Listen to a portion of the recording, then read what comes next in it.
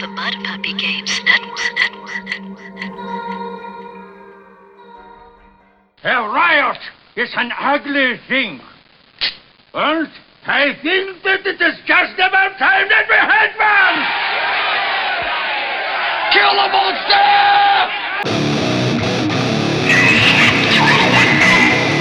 You find a laboratory filled with treasure and artifacts, and a mad wizard. He starts to cast C4 120's like a 68 Impala. AC doesn't matter. Critical damage from my warhammer.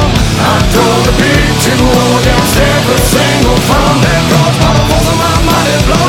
I lay 'em low, yes I lay 'em low. Welcome to the Save for Half podcast, where we'll talk about old school games and the modern games inspired by them. Bring on your goblin holes and band of oaks, hulking zombies and kabows. And oh no, no troll, don't slow me down, oh no. Don't be delicious, ever vicious, so many possibilities when I swing. Howdy do, everybody. It is Save for Half Monster Edition. That's right, we are covering Monsters, the game from the late 70s, which allows you to play a monster in a fantasy world, Does exactly what it says on the tin. and more. Anyway, this is DM Mike, the giant hobbit threatening your PCs, the monstrously huge hobbit, which I guess makes me a human. But anyway, and So- joining me is the young crone from Putney, DM Liz. That it be, Lord, that it be. Yes, it is, not that it be. And the snark of Wyoming himself, DM Corbett. Greetings, human scum. Oh, I mean humans, because we're all humans, right? Do not suspect that I am Right. not human, says the little button on his lapel. And from the wilds of Ohio, the dragon whose toothpick is a wand of fireballs, DM Jim. I can smell you, burglar. Oh, by the way, you've missed a spot there on your belly. Just thought I'd mention that. Oh, that's right. I've got one missing piece of armor. Uh-huh. Guess where? Yeah. But he bought one of those crystal D20s to put there, so it's all good. Uh-huh. I thought he got 2 crystal balls. Anyway, and just like to announce, DM Jim is back on the show. Yay! Sorry about your luck. He never left. Which means you gotta go, Liz. Sorry. Oh, room for man. Hey, that wasn't the deal. So anyway, we're talking about Monsters. First published by Metagaming Concepts, then later by Flying Buffalo Incorporated. We will chat about that in detail, the good, the bad, and the monstrous. But first... What did we do at gaming this week? Who cares? Ow! What have we been doing in gaming this week? Liz. Oh, gosh. This week, I haven't been doing an awful lot of gaming. I have been finishing up some layout stuff for some game things, but I'm not sure how much I can actually say about it. So I'm doing layout for some Frog God stuff, but I'm not going to tell you what. Ribbit. Hey. I can say bunnies and burrows. They can't fire me. Okay, then. I am the layout monkey for Bunnies and Burrows right now, and that's what I've been working on. So I haven't actually been gaming myself, but I've been working on laying out some game stuff. Would you be the layout frog? No, layout monkey. Mhm. There's too many frogs in Frog God right Sea now. monkey. Sure. Yeah, let's go with that. I hate to do this because we were just discussing before we started recording. No one on this podcast can take a compliment, but I've seen the layout and it's sharp. You did a great job. Oh, thank you. Now let's just hope the guy with the money agrees with you. I don't get to do as much traditional graphic design work in my current job because I got a graphic design degree and I wind up getting on a web team. It's been Yay, really you've got a it's been- job. I know, right? But it's been nice to be able to, do some more of the quote unquote traditional design work that I had kind of been thinking of when I went and got the degree in the first place. Cool. Corbett? I have been making a Egyptian sarcophagus with my son Ooh. for school, not for burying somebody. Oh, I was about to man. say, you're not going to put your son in it, are you? Technically, it's his size, so if the need arises, Wow, then no. that's creepy. Why are we making it my size, Daddy? It's what he wants. It It's will a fit in the car. easier. surprise. I mean, that's going to come in handy eventually, when a goldfish or a parakeet bites it. That's a big goldfish. We feed them big here.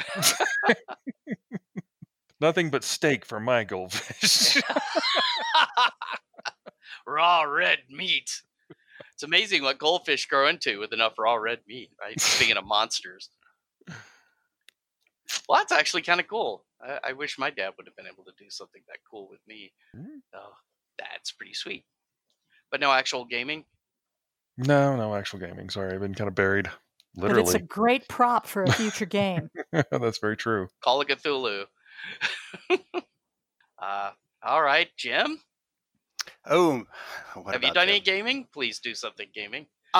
In just a couple of weeks. A lot of prep for TotalCon and GaryCon, which are weeks away, both of them. But my main gaming-related focus has been a Kickstarter I'm doing that, as we record this, launches tomorrow. By the time this airs, it'll be in full swing. So Mud Puppy Games and Jim Wampler would appreciate your support. It's a supplement digest-sized book called Check This Artifact. It's a bunch of brand new, crazy-ass, overpowered OP artifacts that you can kill your players with, or they can kill each other for any D20 based post-apocalyptic game. And as far as I'm concerned, drop it in the middle of your D&D game and let them figure that out.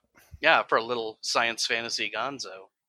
That's my cup of tea. Man, I was thinking I could probably grab that and maybe just file off the serial numbers a bit and put some steampunk gears and crap on it and use it in a Victorious game. Yeah, some of it I could potentially use, especially for like alien artifacts and such. Work really well. I can talk all about it because when this airs, the Kickstarter will already be there. So it's like a 50-page book, 52 pages. It may slide back and forth a couple of pages, but it's already laid out with a lot of great art, some industry artists like Corey Shonuff, Gelnut. Oh, from Thakos Hammer. Yeah, a friend from a former podcast. JV West, a really great guy I found named Dan Smith, who's an actual comic book artist in real life, and I have ponied up and done some art myself. You're a comic book artist in real life. I suppose, yes. Technically, yes. And like 30 great artifacts, the whole range. Sure, there's new weapons, armor, and and robots, but also like those extra special items that are the purview of far future post-apocalyptic games that they're designed to be. So they're not just items; they're all little mini adventures and plot hooks, all built in. Sweet. Because that's how I like doing it. Can we get a taste of your favorite one? Or slightly less favorite one? Is your favorite one saved? Eyes of the Overlord. These artifact contact lenses that are the item through which you would put them in your eyes, and they don't come out unless you decide to undergo some enucleation, which is a great word. And they contact you to this patron deity called the Overlord, who was not only a supercomputer of the far future in the ancient makers, but it was operational when the Great Catastrophe happened, and it's still running. And the Overlord was a AI in charge of active duty military to connect all the troops and all the AI enhanced equipment together. So that's a good guy to know and serve. As long as he's not like the computer from Paranoia. Good point. Oh well, I don't want to say too much. But in at least one post-apocalyptic role-playing game that I authored, being a priest to these guys is limited to humans. This Overlord cat doesn't care what your genes say, And there are all little rules for if your intelligent plant or mutant animals had a hankering to throw big computer spells like the big boys and girls, he'll take you on. Sweet. So, back early, back often. Thank you. Yes. Buy 800 copies each. Well, I don't know if we'll do that, but we're definitely going to bag. Yeah. Well, I was telling our audience to buy it. Ah. Only $3,000 and Jim will come sleep on your couch. $3,000 and he'll come down and run a game for you with these items. He'll kill your characters with these items. Yeah, I'm easy, but I'm not cheap. And on those words to live by, we will cut to a podcasting break. And when we return, we will talk about monsters.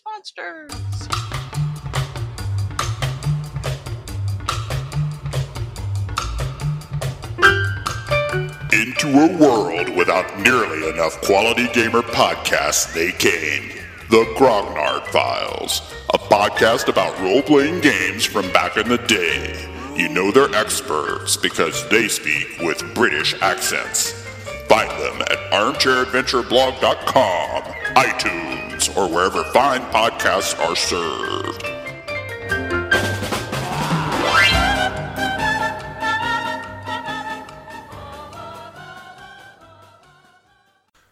Have you been running your games and getting the same old responses?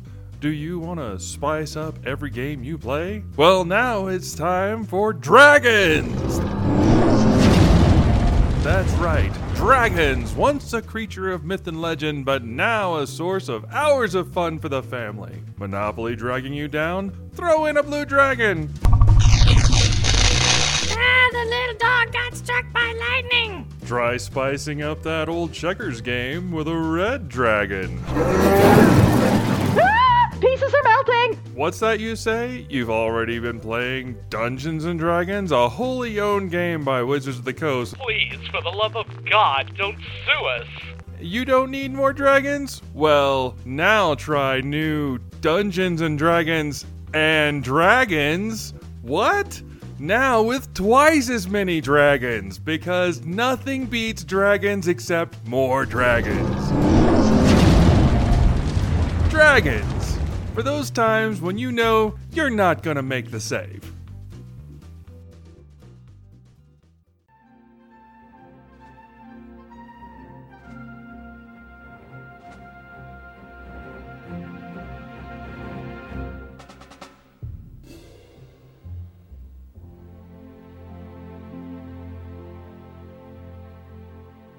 And we're back to talk monsters and monsters. Monsters are so important to this game that it had to be listed on the cover twice. As we said, published in 1976 or 79, depending on which copy you've got. I've got the 4th edition copy. He says that he's recounted it word for word, and they've never ever changed it since then, and you can kind of tell, but that's more of a slam, sorry. Yeah, I noticed in the foreword he specifically talks about how he didn't like the edit job Steve Jackson did when it was first published through Metagaming Concepts. In 1975, you know. Yeah, so he had went back and fixed some things. That was back when Flying Buffalo had published Tunnels and Trolls, but didn't have the capacity to do Monsters as well, so apparently he went to Metagaming Concepts to get them to do that. He apparently didn't like the version that they did, so he had it reprinted back over at Flying Buffalo. Anyway, regarding the mechanics... It's time for Mike and the mechanics!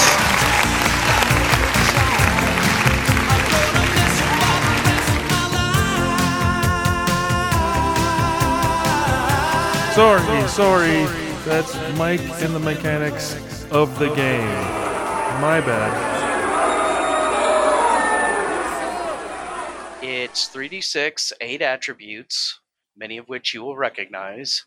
Strength, intelligence, constitution, dexterity, charisma, luck, and as well as things like mystic and speed. The attributes are a little more important in this game. Strength tends to be more used for whether you're a warrior using weapons or a magic user casting spells. You use your strength as your point battery. IQ, intelligence, you use to determine what level of spells you can cast. Constitution's your hit points. Luck is your saving throw. So on and so forth. So, top 5. And we'll start this time with Jim, because he's new guy on the block. Oh, see, I'm still trying to get the hang of being back. I thought we started with general impressions. Oh, slam. Oh, ow. Well. That was a critical hit, Jim. I'm sorry to be a bastard. I just wrote show notes and I'm trying to show up and do a good job. What are your general impressions, Jim? Pray, elucidate. I feel like Michael Che last night on Saturday Night Live. I'm supposed to tell a joke after that. Well, Mike, I'll tell you my general impressions. I've never been a big fan of Tunnels and Trolls, although it's not like I ever gave it a fair shake. I bought some old edition and read through it and just went, oh, well, this is nice, but it's not my cup of tea. But I friggin' love this thing because this is 1976. Those were the days, man, where it was just freewheeling systems written at the dawn of the hobby. There were no rules, hardly any precedents, and game designers just had an idea, tried it out with their players, and then sat down and wrote those rules in a personal style, front to back, with almost no real forethought. And as we noted, very little editing, almost stream of consciousness style. I mean, if I did not see this back in the day, if I'd seen this back in the day, we would have played the holy hell out of it. Yeah, I didn't find out about it till the 80s myself, and of course it was significantly out of print then. Okay, Corbett?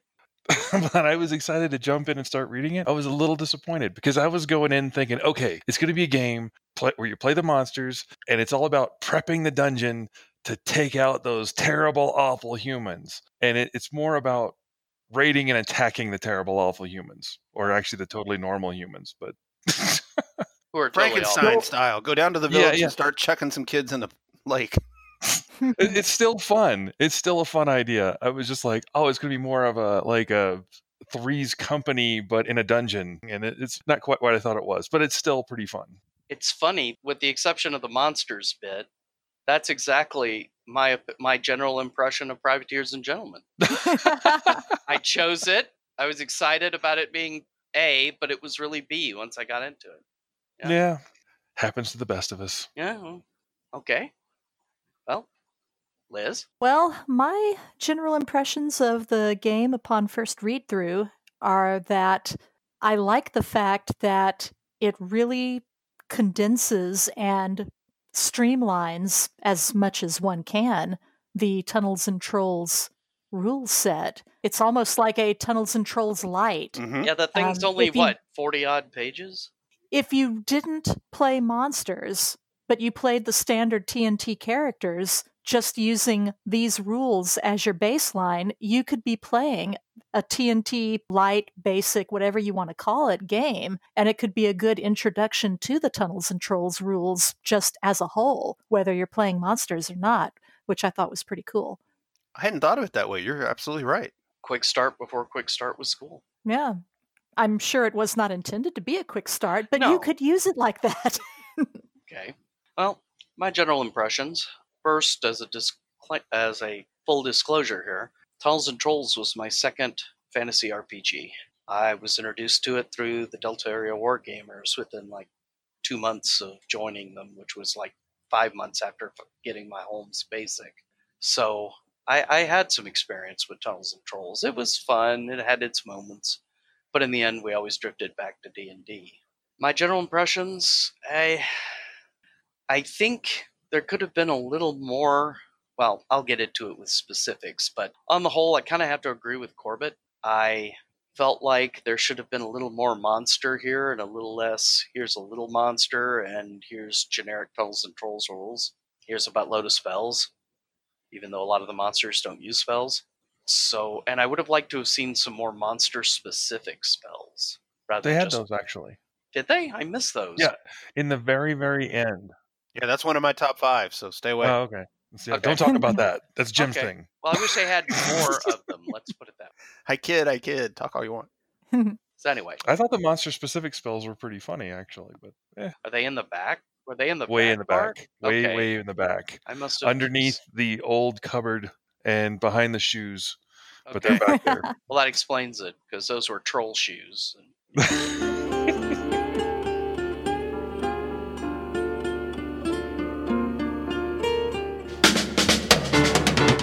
Save for Half Top 5. In 5, 4, 3, 2.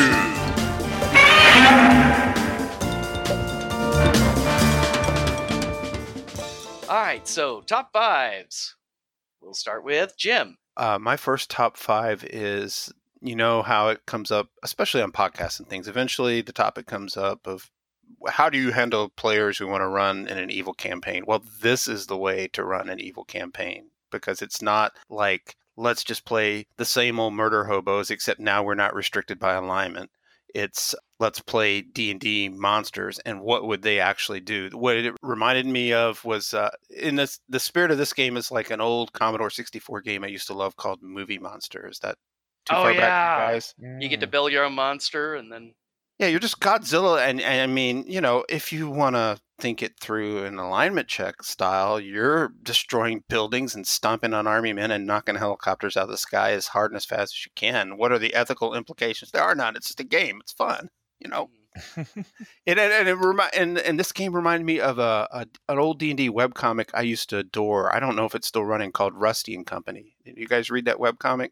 No. It's super hilarious. The whole setup of this webcomic is there's a rust monster, a mimic, and a gelatinous cube that decide they're tired of being dungeon monsters, and they form their own adventuring party and do kind of like what you were talking about, Corbett. Go out in the dungeon and have adventures for treasure and gold.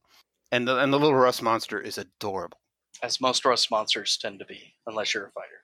So I guess what I'm saying is, if this is how to run an adorable evil campaign.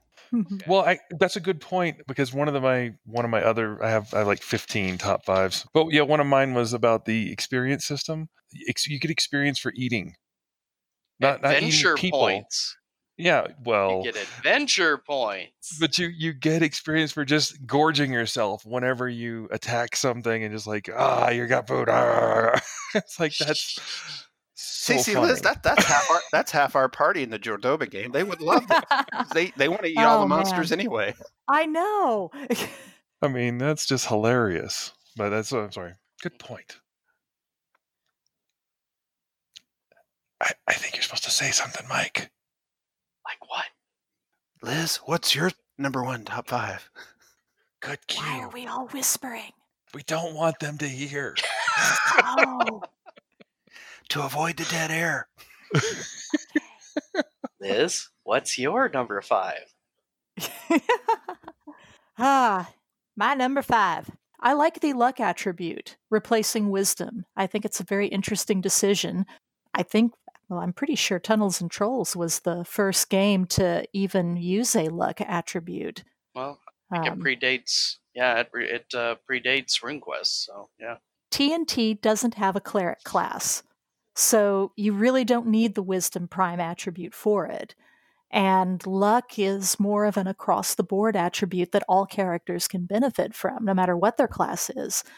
And like you said earlier, it's used here for saving throws, or as they call them, saving rolls. But you can also use them to help you find hidden objects and stuff if you're not a thief. So I thought that was a pretty cool substitution, rather than just tacking it on and saying, well, we've got 7 attributes, here's the 6 and luck. It's like, well, let's just get rid of wisdom because we don't have clerics.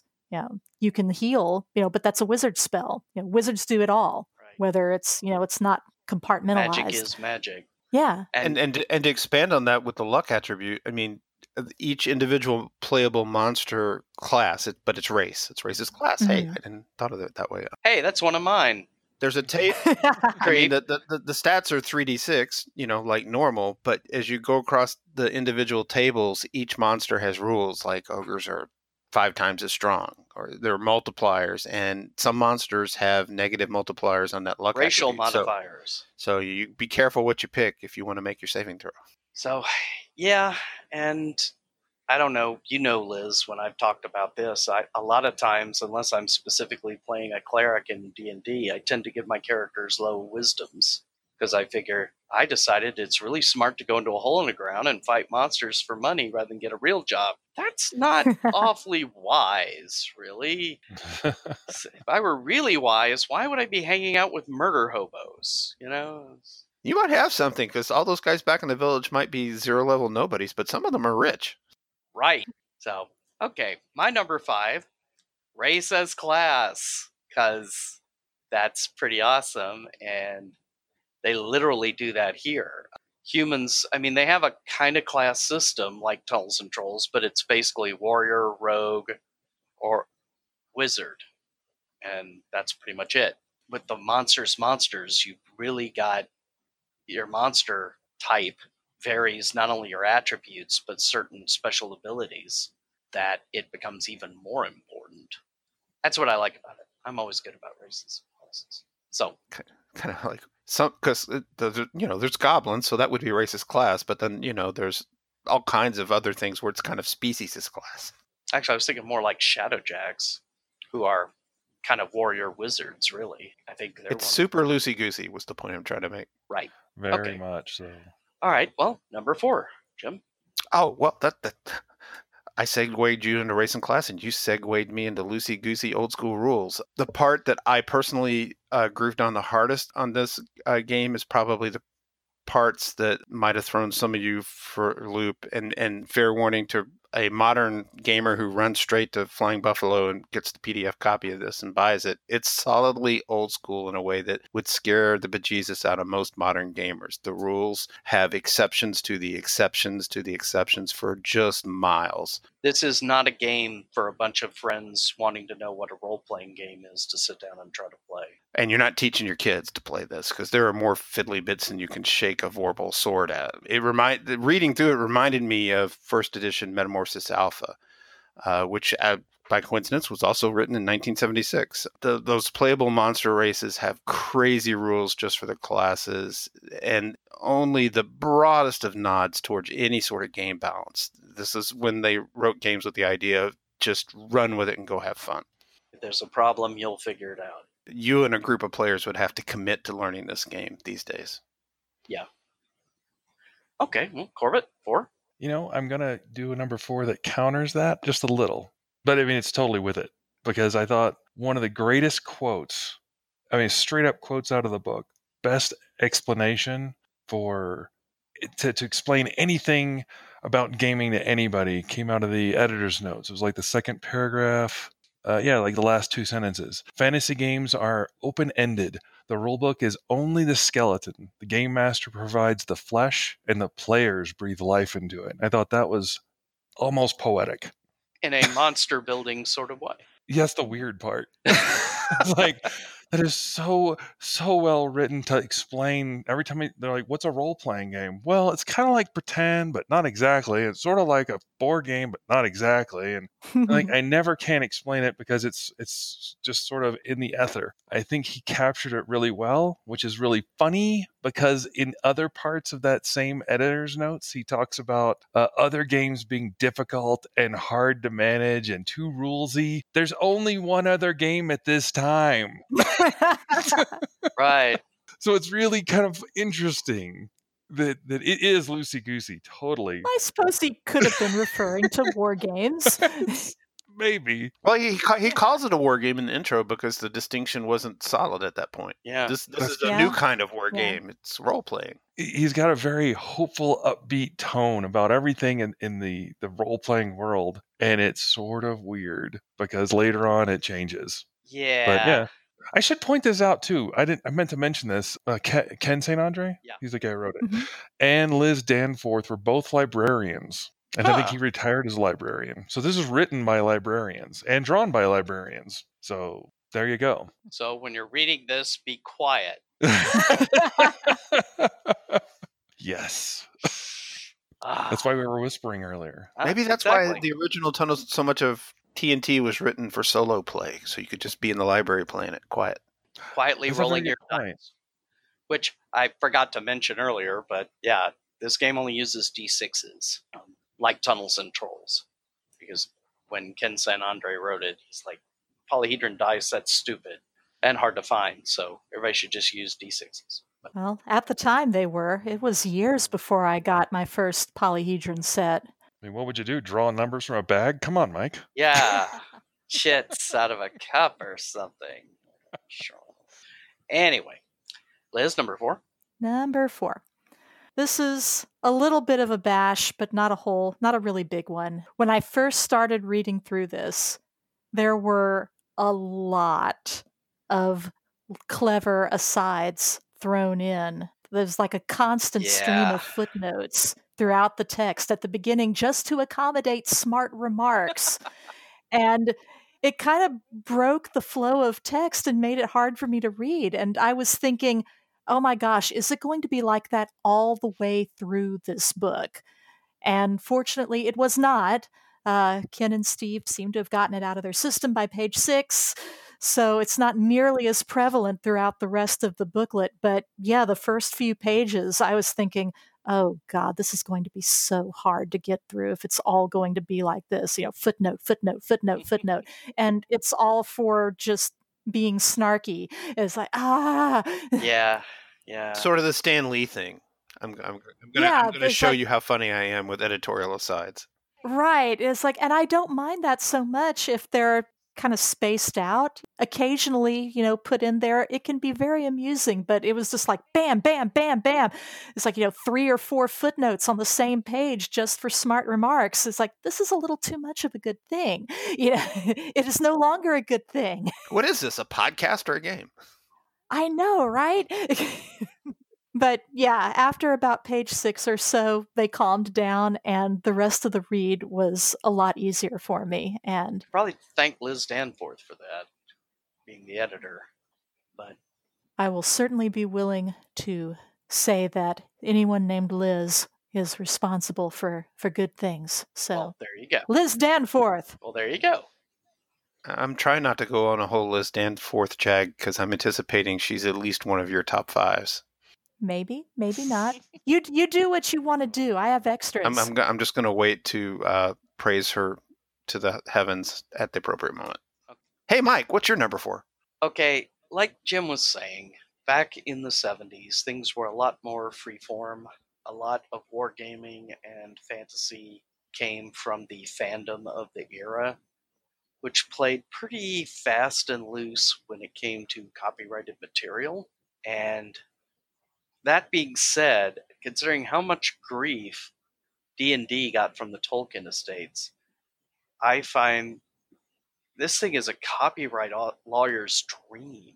Tolkien, you've got Balrogs, you've got dragons with one weak spot in their armor, which will kill them, hobbits, trolls that turn to stone in daylight, Zelazny's, Shadowjacks from Amber, lots of Lovecraft stuff, whether it's Nightcrawns or Shoggoths. And not a cease and desist from anybody's estate in sight. Not that we know of, no. I will say they're very upfront about it, though. There's no wink trying to hide any of it. Most of it, he comes right out, like Tolkien's Balrog, this creature, da-da-da, or these are from Zelazny's Amber books, or whatever. They're these are from Fritz Lieber. Yep. Yeah, the ghouls. He also referenced Dungeons and Dragons directly. Oh yeah, too. usually in a bad way, but I'm saving so funny. that. Although I wonder if he figured by giving attribution, then that made it okay. I'm not saying these are mine. I'm saying these come from Fritz Lieber. I'm saying these come from Zelazny. Well, he does Also, cite his sources, but it's just the casual tone that the game's written in. Yeah. Mm-hmm. So again, I think that may have more to do with the fandom of the era and the fact that in '76, the mouse got the copyright laws changed and made a lot stricter. So, such as they are. That's what my lawyer says. But you're exactly right. Not like I'm swiping this stuff and just sticking ints in my game way. It was like, like you could play evil humans as one of the monster races because this is so long ago. Dwarves were still monsters in a dungeon, right? And brigands and stuff. Mm-hmm. And I love that example of the 2 Turtleton Trolls classes that you could play in, even in Monsters are Fighter, parentheses, Conan, Wizard, parentheses, Gandalf, Thief, parentheses, Google the Clever, Yeah. It's It was a slap right in the out face. That's for sure. Okay, so Jim, 3. Okay, well, I that was my 3, so let me move it up because I did extras. The custom spells for the monsters which I just thought was genius. I mean, that some monsters have spellcasting ability. Well, sure, that's in D&D. Dragons can throw spells, right? But all those custom spells, and I could be completely on my own in this just because I read things that were written like this back when I started in the late 70s, and I just adore the sort of gaming table sassiness of those spell names, like a spell called Hidey Hole. Oh, wait, I got a joke for you. Knock, knock. Who's there? Nobody. That's the name of a spell. And Healing Feeling and Upsidaisy. That's the name of a spell. It's a little Hargrave West Coast D&D Arduin-ish. Yeah. Poor baby. For the healing spell? Yeah. The Cure Light Wounds equivalent. Poor baby. Poor baby. I adore that. And I adore that in the context of this game and when it was written, you know. That's the Arizona version. The southern version is Bless Your Heart. So that's my number. Whatever number we're on. 3. Yeah, I will admit I didn't give the spells as detailed a read as I might otherwise, because I just assumed you'd be all over the magic system. So. You can count on me. Well, the monster thing was separate altogether anyway. The monster spells, I found it accidentally. I was like, what the heck is this? Well, then what's your number 3? Monster spells. No. Mine's all about the copyright. You know, no. I had that. I was really wanting to talk about it too. Dang it. But that's okay. Stole all your stuff. No, there's plenty of stuff, actually. It was funny, you did weird. say you had 15. Well, we divided 40 pages 4 ways 5 times. That's, there's bound to be some trampling through the village. Well, I took the first 10 pages. Jim took the next 10. Man, that'd be awkward. I started in the middle of the chapter on combat. Charisma. Charisma is weird, to say the least. I was flashing back to Twilight Zone's Beauty, or is it Eye of the Beholder? Yeah. I was flashing back to that because it's just horrible. I'll have to live on an island with a bunch of freaks. And you're Ellie Mae. Yeah. Well, it's like they were in space. They were doing like an exchange or something. No, it's the one where the girl has the bandages on and they're taking them off and everybody's in shadow until she pulls the bandages off and she looks perfectly normal, but everybody else has a pig face. You're thinking of the other one, Mike, with Nanny and the Professor guy in it, where they're all clones and beautiful.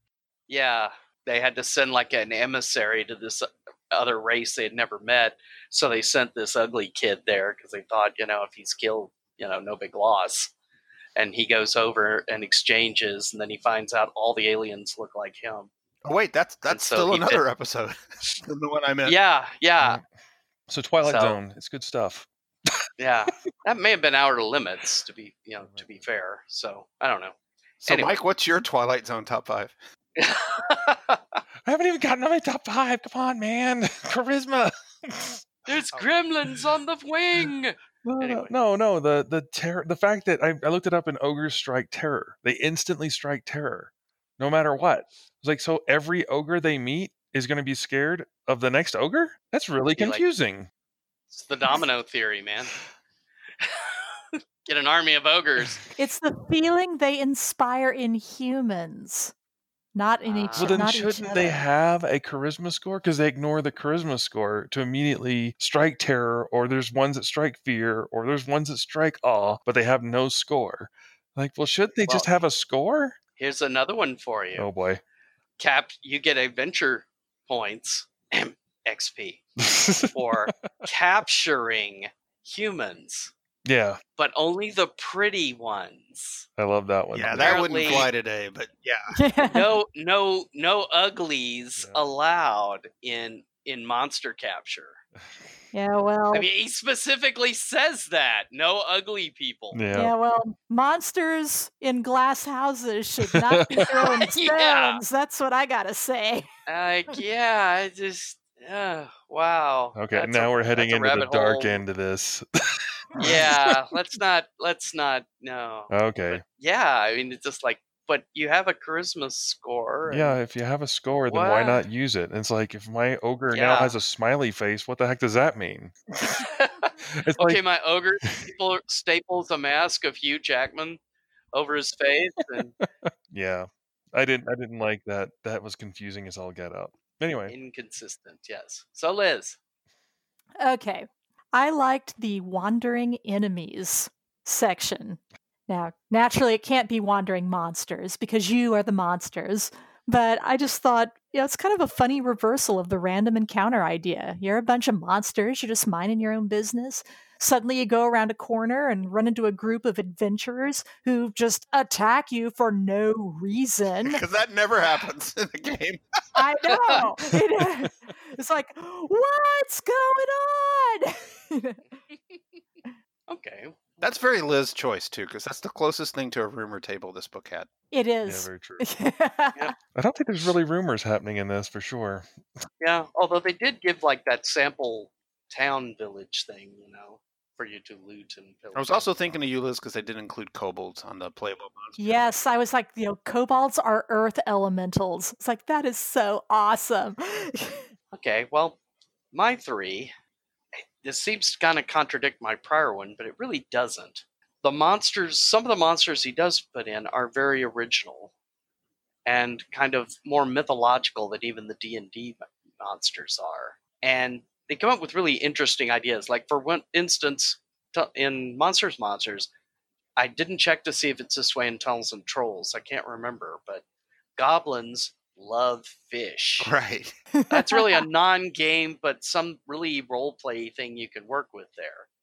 Though I gotta admit, every time as soon as I read that, my first thought was the fin from the Tig. But I like the idea of gremlins. There's really no kobolds as we know them, like you said, the earth elementals. And when it came to the statues of trolls, I like how they must be crushed, or at midnight, they turn normal again and start pillaging all over again, even if you did catch them outdoors. Because, like in Tolkien, they never really said, you just kind of got the impression, okay, they're stoned forever. Well, maybe not. I kind of liked with the basilisk. If it sees you, then you turn it's so embarrassed. Yeah, but if you see it before it sees you, it just gets so mad that it turns itself to stone. Yeah, that's the sense of humor, which I'll hit on a future. Anyway, that's my 3. Jim? I went so far as to do a top 6 just in case mine got stepped on, and mine are all gone now. Well, again, we only had 40 pages to work with, so amongst buried in the monster listings, you've got there's the tables to tell you how being that monster, race, or species affects your stats by varying degrees up and down. Then there's the monster listing that gives you the general description, and then they all have their little secret powers and weaknesses. Like we're joking that you can be a dragon, but you're missing one armor plate somewhere, and there's rules for how they can hit it. I adored the Sphinx because kind of like how Corbett was talking. Corbett's objection to the charisma thing would be in the 70s a whole player DM fight at the table. But the rules say I could do this. Well, you can't do that here this way. If you play a Sphinx, you're like really beefy and powerful until a human thinks to challenge you to a riddling contest, and that's the end of the fight. You're passing riddles back and forth, and if the human wins, you just call it a day and go home. You don't get any XP as a Sphinx player. Well, at least you don't throw yourself off a mountaintop like in Greek mythology. Well, yeah, but still, I mean, that's yeah, it kind of like the Tenacious D with the demon. The demon code prevents me from declining a rock off challenge. That's fun. I'm sure that was fun to write and was fun to read. But I can just see, kids in the 70s playing this. Like, the DM's my brother. He would never actually do that to me in a game, and game 1, it happens. Would you do it to your brother, Jim? Oh, completely. That was the nature. That was, and to this day is the nature of our relationship. We're siblings. Well, that's what you do. Okay, Corbett, number 2. Gorillas. Yeah, they got gorillas. They've got gorillas, and I love the fact that they put it in there of it's only here because I love Edgar Rice Burroughs. Yeah, Edgar Rice Burroughs reference. Cool. You could just have a bunch of gorillas go attack a town. What the heck? Nothing. That was it. Just gorillas. Gorillas. All you need. I just love that. Okay, Liz. Well, this is not my number 2, but I just wanted to add, I also thought in the monster listings it was hilarious, like human scum. Oh, And yes. the description is Human human scum. scum. That's it. That's all you need. You are one, you know what to do. Human scum, human scum. Human scum. Okay, my number 2. Well, because Jim is expecting me to say it, I'm going to say you cannot really have any kind of review of just about anything done, Tunnels and Trolls, etc., without talking about Liz Danforth's art. And I particularly like her art style because, like me, she is very line-oriented, and I think that she just has a very clean look about, all of the things that she does. She doesn't get into a whole bunch of shading and weird effects and stuff. It's just very clean line work, and she can get into some really good detail, zeroing in on small bits and pieces. It's awesome. It really is. How about that cover art, Liz, with the Equal Opportunity Cheesecake in 1976? Like, a little something for the Yes. ladies, too. Exactly. People talk about nowadays, and I certainly get where they're coming from about how they don't appreciate the chick in the chainmail bikini, etc. And it's a lot. It's all over the place in fantasy. But my personal opinion has always been, as long as they are willing to give equal time in whatever book that they're printing for female readers, I don't mind seeing scantily clad women in a role-playing game supplement or booklet if there's also, if not an equal amount, a fairly good amount of scantily clad men for me to enjoy too. So A+ for that in Monsters. And Liz Danforth's art has got humor in it too, which is very old school. I mean, there's a piece near the front where it's, the setup is, okay, here comes some adventurers down the hall, and around the corner where they can't see is a goblin and bunch of goblins waiting to ambush them, except one of the goblins has a bazooka. Yeah. Out of nowhere. Yeah. Has anybody here read the D&D Art and Arcana book? Yes. Yeah, I mean, they go into that about the early days of D&D art and the level of humor that was involved in it. Unless I'm mistaken, we'll have one of those co-authors on our very next episode. Could be. Could be. All right. Well, my number 2, human scum. No, just kidding. I felt like the magic system was pretty elegant insofar as it allows anybody to potentially cast magic, at least among humans and that sort of thing. But depending on the classes, it's how much strength it costs you, which is a nice balancer, I think, to allow. Because I've always been a big believer in the anybody can try anything. And it does it while still keeping archetypes together. When you run into the guy dressed like a wizard, they're going to have more magic behind them than the dude with the sword and the plate and such. And when you're playing monsters, that's kind of important. So I like that. Elegant, quick, easy to do, so on and so forth. Now, Jim, number 1. I'm going to re-talk about the XPs, and I swear to God, even though they were changed to adventure points, I think there are places in the text where they left it XPs. No, I'm not going to talk about that. I'm going to talk about the people I'm going to continue to talk about the people that produced this, because it was a whole team. And when you read all the way through the credits for this 40-page book, there was a lot of people that worked on it. You could tell that it was basically a Flying Buffalo team creation. I mean, which makes perfect sense. Ken wanted to do the game, he wrote it, and then who did he go get? Well, all his friends that were already working on Tunnels and Trolls, and then Metagaming initially published it, and Flying Buffalo picked it back up because there were a lot of cool cats. There was additional material supplied for this by Jim Bear Peters. The legendary Jim Bear Peters, who I just briefly, I don't want to make it sound like anything it's not, know a little bit, because I had to interview him for the Grimtooth Traps big book that Goodman Games did. I got to interview a bunch of these guys, and he and I are exchanging emails, and this was a few years ago, but It's 40 years down the road, and I just loved the guy because he was big. I guess that's where the nickname came from, and he's just like some guy you'd run into a biker bar with a great sense of humor, who's super literate and super funny. And he wrote the the example adventure that's in this rule book, the whole village setup, or the farmer's house that you can go romp and stomp. In the nobody's mentioned this yet. In the middle section of the book is the adventure notes for the GM that you can remove from the stables and leave the book unharmed. So now when I'm shopping for a copy of this on eBay, I'm going to be making sure it hasn't been ripped out yet, like all the back pages of Holmes Basic were. Yeah, I was just thinking the Holmes book with the back perforated quick sheet. Yeah, but I mean, like Liz Danforth's still around, still doing art. Jim Bear Peters is still around, contributing at Flying Buffalo. Ken St. Andre's still around. I'm the only guy who's missing is Steve Crompton. I'm amazed he doesn't have a piece of art in here somewhere. Maybe he was still in junior high back then in '76. Yeah, Liz Danforth did the art for the latest Deluxe Dolls and Trolls, didn't she? That Kickstarter. I know she did a lot of it, if not all of it.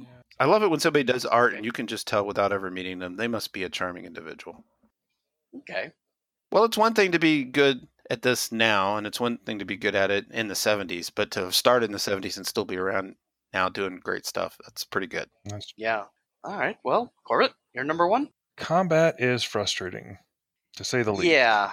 Especially their example, which is basically the Hobbit that beats up the trolls, and I'm really confused because the game is supposed to be about the monsters beating up other things, so that's kind of weird. I didn't look, but I wonder if it was literally cut and pasted from the Dolls and Trolls books. It probably was. If you go to the combat explanation, it's almost like reading kind of like 3rd edition when they started tacking on combat add-ons. Like, oh, well, you're going to roll this.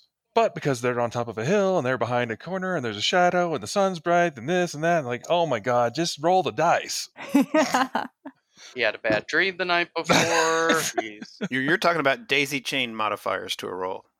Yeah, they're On the other hand, each side rolls, adds the adds, and whoever wins won that round of combat, and the difference is the hits you take. True. Although both magic and missile combat use a different system, a more traditional system.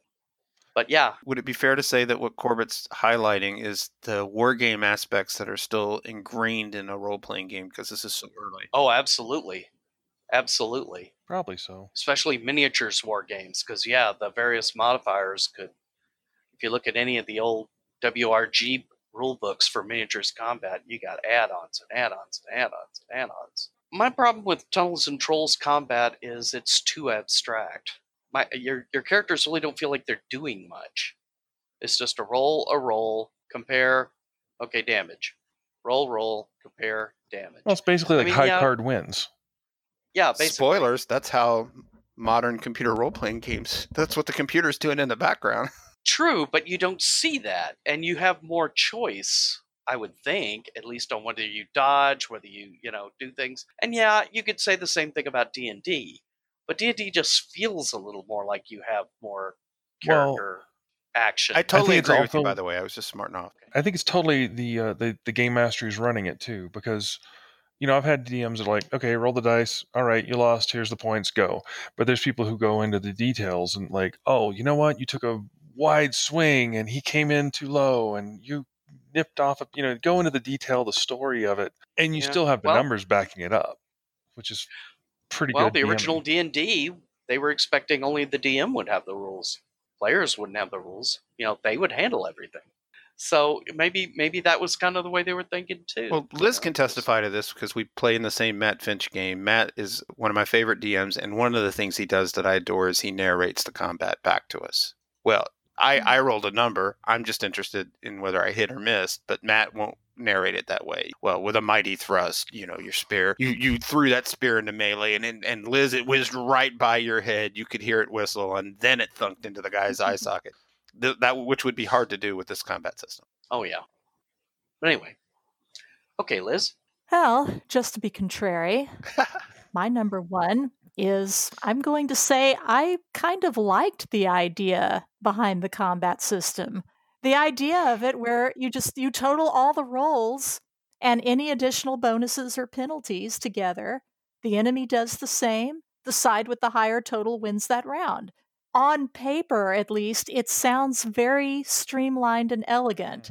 But to be fair, though, it does start to get a little fiddly again when you have to determine changes in your constitution, your hit points, and your strength scores for everybody because of the results and keep track of them. So instead of keeping track of one thing, hit points, you're now keeping track of two things. It's like it started out, they were trying to make it, simplify it and streamline it, and then it just sort of got all complicated again towards the end. Like a lot of combat That'll systems. happen when you're writing a combat system. Yeah. Yeah. It starts really easy and then it's suddenly... Well, I mean, you required minimum strength to use certain weapons. Mm-hmm. So you've got to constantly keep a tally on that too, because if your strength goes down, you got to drop your weapon. Right. And I mean, there's a lot of bookkeeping involved throughout the game, which, again, I think it's the wargaming. That could have been my number one, because the one thing you don't have to bookkeep as a monster player is your carrying capacity. It's right there in the rules. Yeah. You have to worry about this with humans because a sword weighs 40 gold pieces, but monsters, forget about it. Don't care. Unless you're an evil human, then you... Yeah, then you're a monster, Yeah. so it's okay. Yeah. But bottom line, I liked the initial idea behind the combat system. So I think it could be tweaked a bit. Yeah, I think it could be tweaked a bit to keep it streamlined and simple instead of, having it go kind of wonky there. But yeah, I like the idea. I think it might make a good mass combat system. And when I say mass, I don't mean like armies. I mean like, Yeah. 20 aside or something. Yeah, and they did have a group variant, instead of individuals doing this, an entire side did that, and then the other side did it. And Because, I mean, especially So- if you're attacking a town as monsters, you're going to, there's going to be large groups involved. They really did make it sound like it's fun to sack a town, though. I will admit that. Yeah, and I've played with some people that could really, really disturbingly get into that. Yeah, but they're doing that as the good guys. Let me introduce you to Jim's theory that forget about the player characters. 95% of all actual people who play D&D are chaotic neutral. I certainly would say that is true of our current online game. Send your emails to, what's the email address? We will have a link to that in the show notes. All right, my number one, and this is kind of a good and a bad. The humor. When it hits well. But there are other times, as mentioned earlier, that when, like the snark about a certain other role-playing game. Once, okay, chuckle. Twice, it's getting thin. 3, okay, this is sounding almost petulant, We get it. Gary wrote you a nasty letter, and You're mad You're at it. butthurt about Okay. Lots of people can say that. And there's some stuff that I don't know if it was appropriate or decent enough at the time. I was like 8 or 9 at the time. Monsters first came out. There's some spell names, for example, that I would be extremely uncomfortable using. Even in a, shall we say, all Caucasian group, much less a mixed group of players. Some people could find some of this really offensive. I won't specify. If you're that curious, look it up. You'll know it when you find it. But then there's other things, where they mention, for instance, trolls like Long Pig. Now, 9, 10 years old, I would have said, oh, that must be a type of pig. They must specifically like that pig. They look for them when they're at farms. No. No, that's people. That was a And joke Grandma- on Sabrina, the new Sabrina show on Netflix. They run a mortuary and they have a body in the bottom, and there's some reason they have to go do something magic with the body. And one of her aunts just goes, "Oh, that's too bad. It's been a long time since we've had long pig for dinner." And I'm like, "Oh, that's a great to put in a TV show." Gremlins like lady fingers. The cookie? No. No, not the cookie. Very of its time and a little dodgy now. Would have been dodgy to me then too. One of the monsters you can play are black hobbits, and I was really expecting a different explanation in the context of the way the game was written. But even then, it's like, this doesn't refer to the skin color. This is the dark hobbits. They have black oily hair and they're evil. You know, I call them dark hobbits then. Yeah, that was my thought. I was kind of confused. It was very tongue-in-cheek, though. Yeah, I mean, the sample monster was referred to as Despoiler of Maidens. That's a little... So, like Jim was saying, when you delve into this, be aware it's mid-70s, all its best and worst attributes. I'm trying to figure out a way to say this that's not an attack on Ken St. Andre. Well, no, I mean, he wrote it for 35 years ago. I mean, written by young, uninformed white males for young, uninformed white males in the mid-70s. Right. I mean, imagine, I wouldn't want people looking at stuff I wrote 25 years ago and judging me on it. Times change, attitudes change. And on the whole, it's a good thing. It is something that I don't want people, oh, you said it was going to be a great game and I got it and holy crap. Well, yeah. Be warned. I'm going to play a dragon. I get XP for collecting virgins. Collect the whole set. No. Beautiful virgins. Yeah, that's true. And I get ironic because you'd think it'd be easier to find the other type of virgin. But, hey now. Like Corbett said, I even get I get to see a mid-70s player trying to game the system. And wait a minute, I also get XP for I heal for sating my hunger. So now I eat the virgins. I get the XP both ways. It's like the guys in D&D who, well, I got an XP award for getting the magic item. Now I'm selling it and I want the XP for that gold. No, that's not how that works. Plot points you will never see at Knights of Dinner Table. But a foot, now I resurrect the virgin. Can I eat her again? And get even more XP? No, you I don't know. can't. I could totally see myself going hog wild with the destructiveness bonus for XP. That's just asking for something fun. That's just throwing another quarter in Rampage. Yeah. Yeah. Yeehaw! All right, well, let's talk about the saves.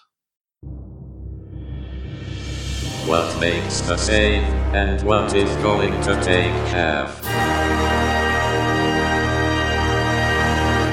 What makes the save, and what doesn't make the save? And just to mix things up, we'll start with Liz. Me? You. Oh, man. Ha They can steal everybody else's saves. ha. You're welcome. I shall. What makes the save? Well, not you picking me first. Okay, what makes the save? I especially liked the rules on Wizard's staves. I thought they were pretty darn neat and something that I would like to seriously incorporate into a standard fantasy campaign of my own. And the Preach it, sister. Yeah. The way wizard staffs work in Tunnels and Trolls, and by definition, monsters, they aren't necessary. But if a wizard has a staff, it reduces the strength expenditure of their spells and allows a magic user to do more than he or she normally would be able to do on their own. And you've got 3 kinds of staves. There's the makeshift, which is just any old piece of wood that you pick up randomly, and you can make it into a staff, and use it, but it will eventually self-destruct after you've poured X amount of power through it. The ordinaire, a permanent staff which will not destroy itself no matter how many spells you work through it, but it doesn't have any extra special abilities beyond that. And then you've got the deluxe staff, and it's like the ordinaire, but it also has a name, and it is indestructible, and it remembers any spell ever cast through it. So if you were able to claim the deluxe staff of a defeated rival, you could learn spells that you didn't know before if they were in that staff's memory. Oh, so cool. And it's like, this is awesome. It makes a staff more than just, an affectation. I really liked that. So that was one of my favorite things about going through this was the staffs. Doesn't make the save. Doesn't make the save. Now, this is kind of playing on what you were talking about, just now, Mike. I felt a little uncomfortable with the phrasing behind some of the ideas of the game. and not necessarily, the individual spells and stuff, although, that kind of played into it too. But while I like the idea of playing a monster and it could be goofy fun. And Yeah, we played it, albeit in 2E D&D. yeah, we were a bunch of goblins. Or were we goblins or were we kobolds? We were goblins. We were goblins, yeah. We were goblins. We were trying to steal chickens from a farm. Some of us got killed by a goat. Tim got murderized by a goat. That was great. I mean, it was hilariously fun.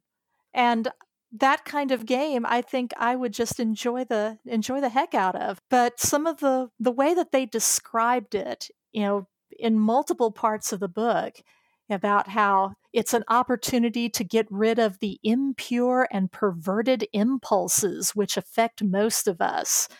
Or you can fulfill all your most perverted desires in the persona of your monster and be rewarded for it. And it's like, wow, that sounds really creepy. And that's not the kind of game that I want to play. That was really what struck me as being very save. Yeah, like that was very uncomfortable. I didn't care for that. I think it could have been worded a little less creepy. less salaciously. Yeah. Like we were talking about back in movies in the 70s and 80s or TV shows, the guy who lurked after the woman at all times, that was considered romantic. Now it's call the police. Now you're a stalker. Now you're a stalker, and it's not romantic at all. Yeah. I was a teenager in the 70s, so, I there's a lot about the 70s I missed. No one wore a bra, but I'm not going to say that out loud. Oh, wait. Except you just did. He didn't take his medication. Nobody wore a bra, not even the women. But I wouldn't write that into my game for publication. Yeah, just because something happened doesn't mean you have to specifically write about it in your game. Okay, Corvette? I actually did a little digging because I was curious who and where it all came from and what was going on. And it was developed. Ken St. Andreas. It was interesting because he had started off making Tunnels and Trolls. He went with I think he ran like a 40 print set and took it to Origin, or no, somebody else took it to Origin and sold them all. Right. And then they started the second run. Reading it, I gotta admit, made me think of Jim, which he might be insulted by, but it's just that kind of like, you know what? I'm just going to make this game and I'm going to put it out there and I don't give a crap. I mean, not that you don't care about the game, but you don't care what anybody thinks. You're just going to make it. And it's kind of hopeful for that independent gamer. Actually, I think it's easier to do that now than it was then. So it was very, it was kind of upbeat, positive kind of feel that I just loved about the game that made me love it. Do it yourself. Yeah. Yeah. So making the save is it got a game out there that not anybody was really thinking about. And that's pretty cool. This is when my sponsor tells me just to say thank you. But no, I mean, I take your point because, there are new generations of writers and artists coming up all the time. And this is something I preach. It's like, don't dream it, be it. The unavoidable part is the hard work you have to put into it. But if you, and you have to find your passion, because that passion is what's going to carry you through all the hard work and those rejections till you get your stuff out there. So I appreciate what you're saying, and thank you. Well, I guess you could also slap me in the face for this doesn't make the save, because it doesn't make the save is it feels like it's a copy of a copy. No. The game feels like it's how they always tell you if you make a copy of a copy, the second copy becomes flawed because of the first copy. And it feels like they're like, well, we're not making D&D. We are totally not making D&D. We are absolutely not making D&D. And I'm not saying D&D anymore because we're not making D&D. This is definitely 100% not D&D. So the only game I've come across that did that worse was Fantasy Wargaming by that Galloway guy. Arduin had a lot of that in it. It was the only thing that I felt like it was constantly reminding me, like, we're not that. Like, okay, I get you. Methinks thou dost protest too much. Basically. And like I was mentioning earlier, there's we're not that because that's stupid. Yeah. I mean, it doesn't directly say that, but there's some serious snark there. There's a lot of snark. Yeah. And oh, by the way, we're still 80% exactly like that. Yeah. Yeah, good probably. thing we've improved on that considerably in the world. I think that was the one thing that was a bit of a deterrent for the game, just because it starts off with all these positive sayings and really well-worded and well-crafted thoughts. Then boom. Yeah. Yeah. Please don't put me in a position of defending Ken St. Andre, but if I was a teenager in the 60s, or in the 70s, God. He's getting aging older by as the we minute. speak. That's only funny because I was sitting in a movie with my youngest nephew, and he just, were you at Woodstock? And I'm like, yeah, I was at Woodstock, and let me tell you, that brown acid was rough on a 7-year-old. But Ken St. Andre can't be that much older than me, so I mean, he was young. Oh yeah. All right. Well, anything else, or move to Jim? Is the ageism over yet? Yep. Yeah, Grandpa, go ahead. Well, let me tell you, back in my day, we rolled our dice uphill both ways. They crumbled, and we still cared. We were thankful. You're always thankful. Yeah, we were thankful for those crits. What makes this save for me in this game is if you're of a desire to explore and jump in a time machine and find out exactly what gaming was like in the 70s, I can think of no finer example than this book. Flying Buffalo still sells it. You should go get a reprint and don't just read it, actually play it. But that would lead you to the part that doesn't make the save for me. Modern DM and group of players couldn't just sit down and open the book, scan it, and start playing this. You would have to, both the DM and the group would have to commit to learning this system together the way it's written, 40 some odd years ago. Because I had a very similar experience myself when I signed up to start writing first edition Metamorphosis Alpha Adventures for Goodman Games. I started with first edition Gamma World, and they're written by the same guy. How hard could it be? So I just sit down with my players and off we go. And no. Those Jim Ward 1976 rules are just like this. It's stream of consciousness written in the order the writer sat down and wrote it. There's page flipping and exceptions to exceptions. My good friend Bob Brinkman just did this with Cyborg Commando.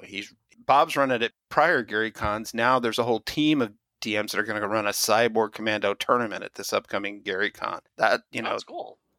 The way to do that, and what you would have to do with this game, is everybody's got to be all in and multiple copies of the game, which I eventually did with MA. I went and got a bunch of little cheap copies printed and handed them out to every player. Okay, we're figuring this out together. Go. So yeah, don't listen to this podcast. Go get this game and think you're just going to sit down and run it for your players. It's going to take some reading and a few sessions before you start getting the hang of the system. Well, and that was a criticism for the original D&D too. Was difficult to really understand if you just sat down with a book to learn it. Some would say impossible. Tim Cass will go to his grave saying if you were a wargamer at the time, those rules were perfectly understandable. And maybe that's the same here with Tunnels and Trolls and such. But yeah, historically, I'd love to see a first printing of Tunnels and Trolls. I'd love to read it just to see how it stacked up, as far as how it was later edited. Kind of like, you get the feeling of D&D starting in the original and then going through AD&D and so on and so forth. But anyway, okay, my saves.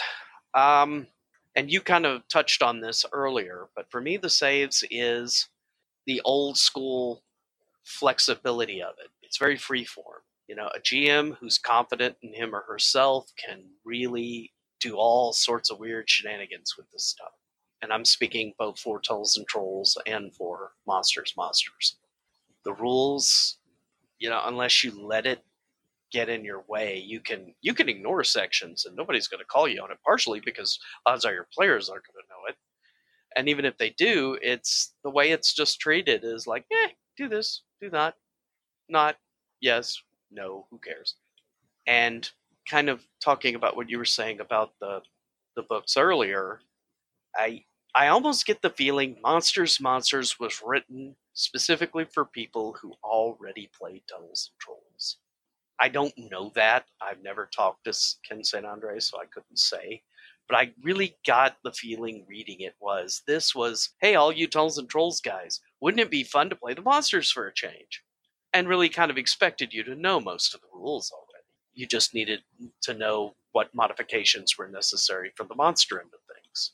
That's a really good point. That's just a guess. I have no proof, but That's to me, and that's fine if you already played Tunnels and Trolls, but if you're trying to get new folks, you're going to have a steep learning curve here. So, anyway, that's been Monsters. And is this available on drive-thru? It is. I bought it. It is available on drive-thru RPG. Excellent. We'll have a link in the show notes. How much is it? Do you remember? I think it was like $6. It wasn't terribly like, Yeah, that's not bad. No, not nowadays, certainly.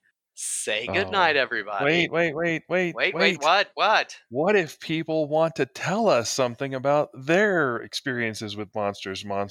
How could they reach us? Or, and this is a stretch, perhaps gainsay some of our views and points. Well, then they might, just maybe, want to send us an email or a voicemail. Voicemail, I was thinking unfortunately, screaming at the sky would make more sense, but that's good too. It's certainly more cathartic, I suspect. But yeah, you could write us. And where could you write us? Calling on Jim would be too easy. Liz? I just got back. I would spit out the wrong podcast email. I have that one memorized still. I'm going to go out on a limb and say you would send us an email at saveforhalfpodcast.com. Or is it just saveforhalf.com? Save for half. At Gmail. Yeah, saveforhalf.com or saveforhalfpodcast@gmail.com. Yes. So either one of those would work. Yeah, you could go to the site, and I think there's a contact form. So all good then. Okay. So we can read your emails on a special email episode that in 6 years I've been unable to convince Mike to stop doing. Yeah, well, you know. It could happen. Well, he has phased out saying the email address. I just realized that 3 or 4 shows ago. Well, because they don't to be send fair, emails if they don't know. I still mention them when they do the email shows. We just haven't done an email show in quite some time. That's true. We keep having guests on. Yeah. Darn those guests. If only we could do an email show and have a guest on. Impossible. That's crazy talk. Are you going to do that to poor John Peterson? He's tough. He can take it. Right. So unless anyone else has anything to say, we'll say goodnight. Good night. See ya. Good night. Briark. Although I should have said Briark.